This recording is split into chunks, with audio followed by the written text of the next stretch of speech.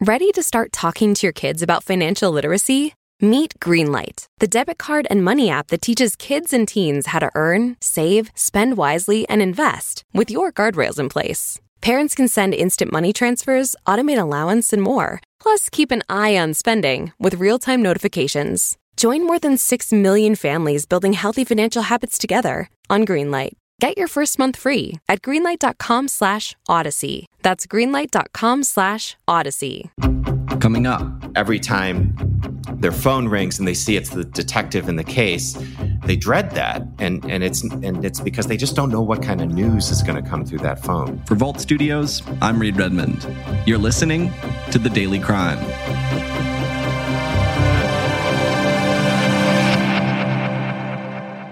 Every day you gotta, prepare yourself for the worst, but hope for the best. It's been over a year since 40-year-old Mary Johnson went missing. According to the FBI, Johnson was last seen walking on the Tulalip Reservation on November 25th, 2020. Johnson's family has been pushing for answers ever since. At the beginning, there was no progress. But right now, there's progress. Johnson's sisters felt like no one was paying attention, a common grievance among families of missing Native women. The Tulalip Police Department says it and the FBI are working the disappearance as a high-priority case. They say they're interviewing persons of interest and following up on leads. Never think it's going to happen to you. Want to teach your kids financial literacy, but not sure where to start? Greenlight can help. With Greenlight, parents can keep an eye on kids' spending and saving, while kids and teens use a card of their own to build money confidence. As a parent, you can send instant money transfers, set up chores, automate allowance, and more. It's a convenient way to run your household, customized to your family's needs, and the easy way to raise financially smart kids. Get started with Greenlight today and get your first month free at greenlight.com/Odyssey. Joining us once again from King 5 in Seattle is Ted Land. Ted, thanks for coming on to chat about this case. Thanks for having me. We recently marked 1 year since Mary Johnson was reported missing from the Tulalip Reservation north of Seattle.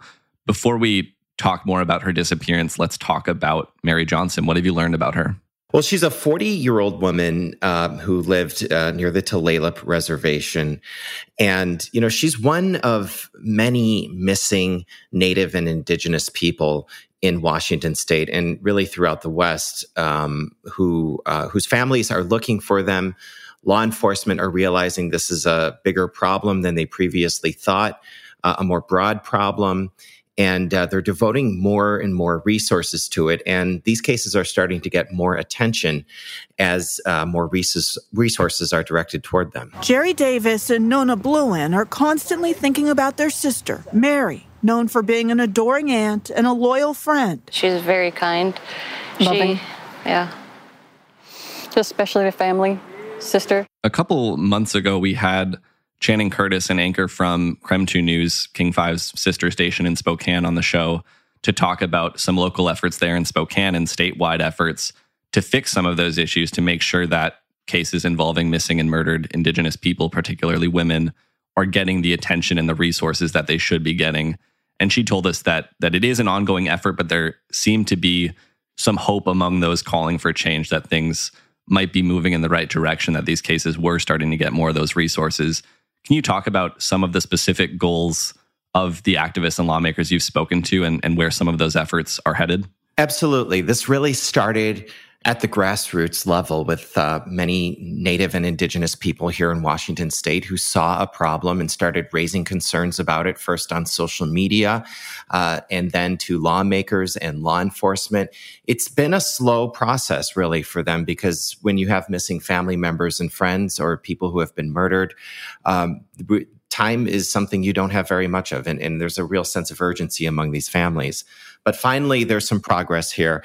Washington State started paying attention to this problem a few years ago when they started, looking into it. They did some research with the Washington State Patrol, asking questions, visiting reservations, talking to family members and law enforcement, saying, just really trying to get a grasp on the scope of the problem here.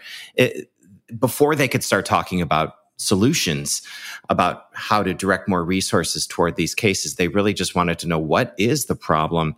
And what was revealed is that there are just some really complex issues around jurisdiction and data collection of these cases involving reservations and tribal lands and tribal law enforcement. They don't always really talk to each other the way traditional law enforcement talks with one another throughout the rest of the country. And that can really slow down the process of investigating these cases. They take our detective resources off reservation often.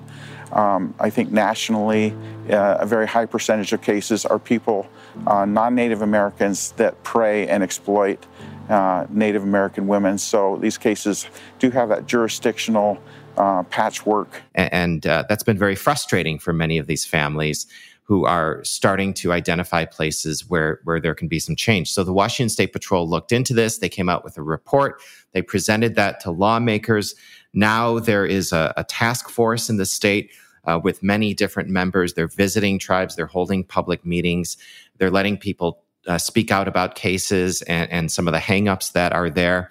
And the goal eventually is to build on those efforts and give some recommendations to the legislature to change laws, to close those gaps, to make it so that, Native and Indigenous people are not missing at a much higher rate than the rest of the population here.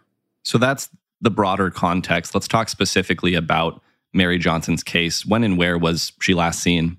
She was last seen November 25th of 2020, and investigators say she was walking on the Tulalip Reservation, traveling to a friend's house. How many people said they'd seen her? We have at least 3 people who saw her on the road that day walking.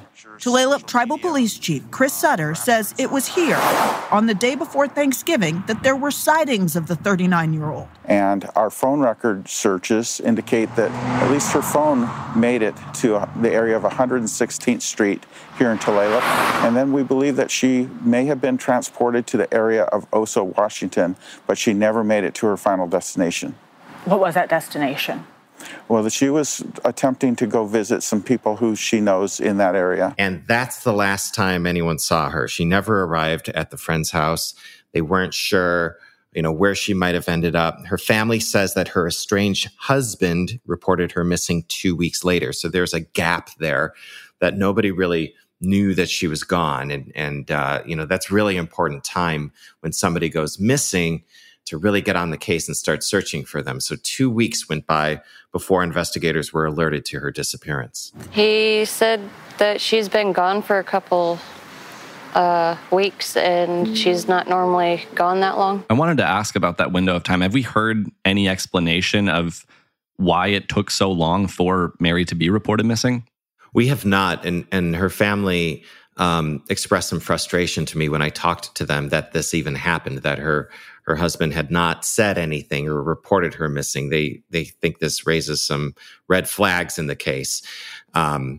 And they want to know more about why that happened. And certainly that's something investigators are looking into, but they have not announced any suspects or persons of interest in this case. So we have not spoken to Mary Johnson's husband, and we don't know very much about him. And another question I'm not sure we know the answer to, but do we know who it was that last saw Mary when she was walking to that friend's house? We don't. The FBI and investigators working on this case would only say that she was traveling to her friend's house, never arrived. That's kind of the last indication of where her specific location may have been. And, when you get up into that area north of Seattle, it can be very rural and rugged terrain. There's the reservation, of course, but once you start driving, into east of there, into the mountains, away from the coast, it's a very rural, rugged area. We went out there to visit her sisters, Mary Johnson's sisters, and interview them recently. And it was quite a long drive through some remote territory. So to be searching for somebody in an area like that certainly is a challenge.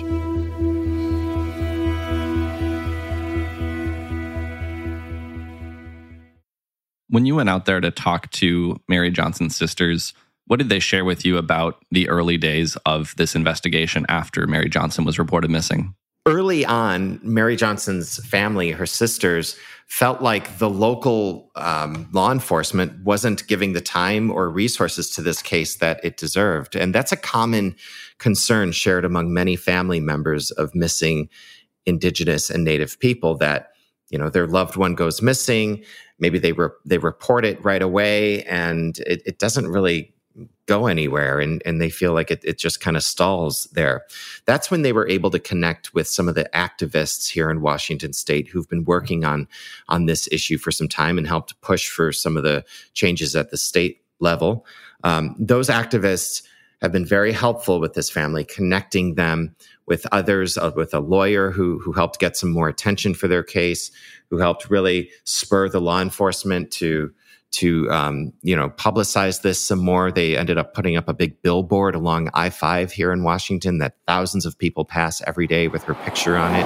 On this stretch of road, a reminder of one family's painful reality towers over Interstate 5, a billboard bearing the message, Mary Davis Johnson, missing. Now that she's disappeared, we don't know where she's at, if she's dead or alive. It'd just be nice to have her back. So it really started to take off, but they felt like early on there really was not a lot of attention on it, and even that the media were not paying attention to it. And in many cases, it's because reporters just don't know about these cases. A lot of that comes from the families and the law enforcement, and if journalists are not alerted to these cases, you can't really do much reporting on them if you don't know what's happening. Fortunately, that started to change once they got in touch with some of these grassroots activists in Washington who are really pushing for change. You reported that the Tulalip Police and the FBI are now calling this a high priority case. What exactly does that high priority designation mean in terms of the investigation? It's not quite clear. The chief, the Tulalip Police Department chief, told me they say this is one of their high priority cases. You know, among all of the cases that they investigate, it's not a very big department, but they consider this to be one that they are dedicating a lot of resources to. They say they're interviewing persons of interest and following up on leads, listening for any kind of tips. They've announced a $60,000 reward for information that leads to the identification, arrest, and conviction of suspects responsible for her disappearance. So that started out at $10,000. That money was from the FBI. And then the Tulalip tribes, after some prodding, kicked in another $50,000 to try and get any kind of information here. You mentioned they're actively interviewing persons of interest. They're vetting new leads. It sounds pretty clear. This isn't a cold case. This is pretty active. No, and they did not tell me over the phone, the investigators, they did not say anything about, we've hit dead ends and we just don't know where to go with this. And, this is common with a case where there might be somebody that they're looking at. They don't want to, tip that person off and say, hey, we're looking for this guy. They don't say that until they really have to say that, because they're trying to be pretty quiet about it. So if they're looking into somebody and perhaps tracking their movements or trying to learn more about their whereabouts, during the time when Mary went missing, they don't want to reveal too much information about that, because they don't want that person to go run and hide somewhere. So that's pretty common at this point in the investigation. But they were quite clear with me that they are looking into some information here. We just don't know what. I know the family of Mary Johnson and the Tulalip tribes hosted an event to mark the 1-year anniversary of Mary's disappearance and to highlight some other cases. Tell us a little bit about that event. Yeah, that was a really important moment for them. That marked the 1 year since Mary disappeared. And what it did was it brought together families of other Indigenous people who went missing, and they all share in the same frustration. It's a gathering of family on the Tulalip Reservation, and while not everyone here is technically related, they all share the same hope. It was a chance for them all to come together and draw attention, not just to Mary's case, but to many cases much like hers. Mary's sister, Jerry, said that she feels like they're all family now. We know what their families are going through.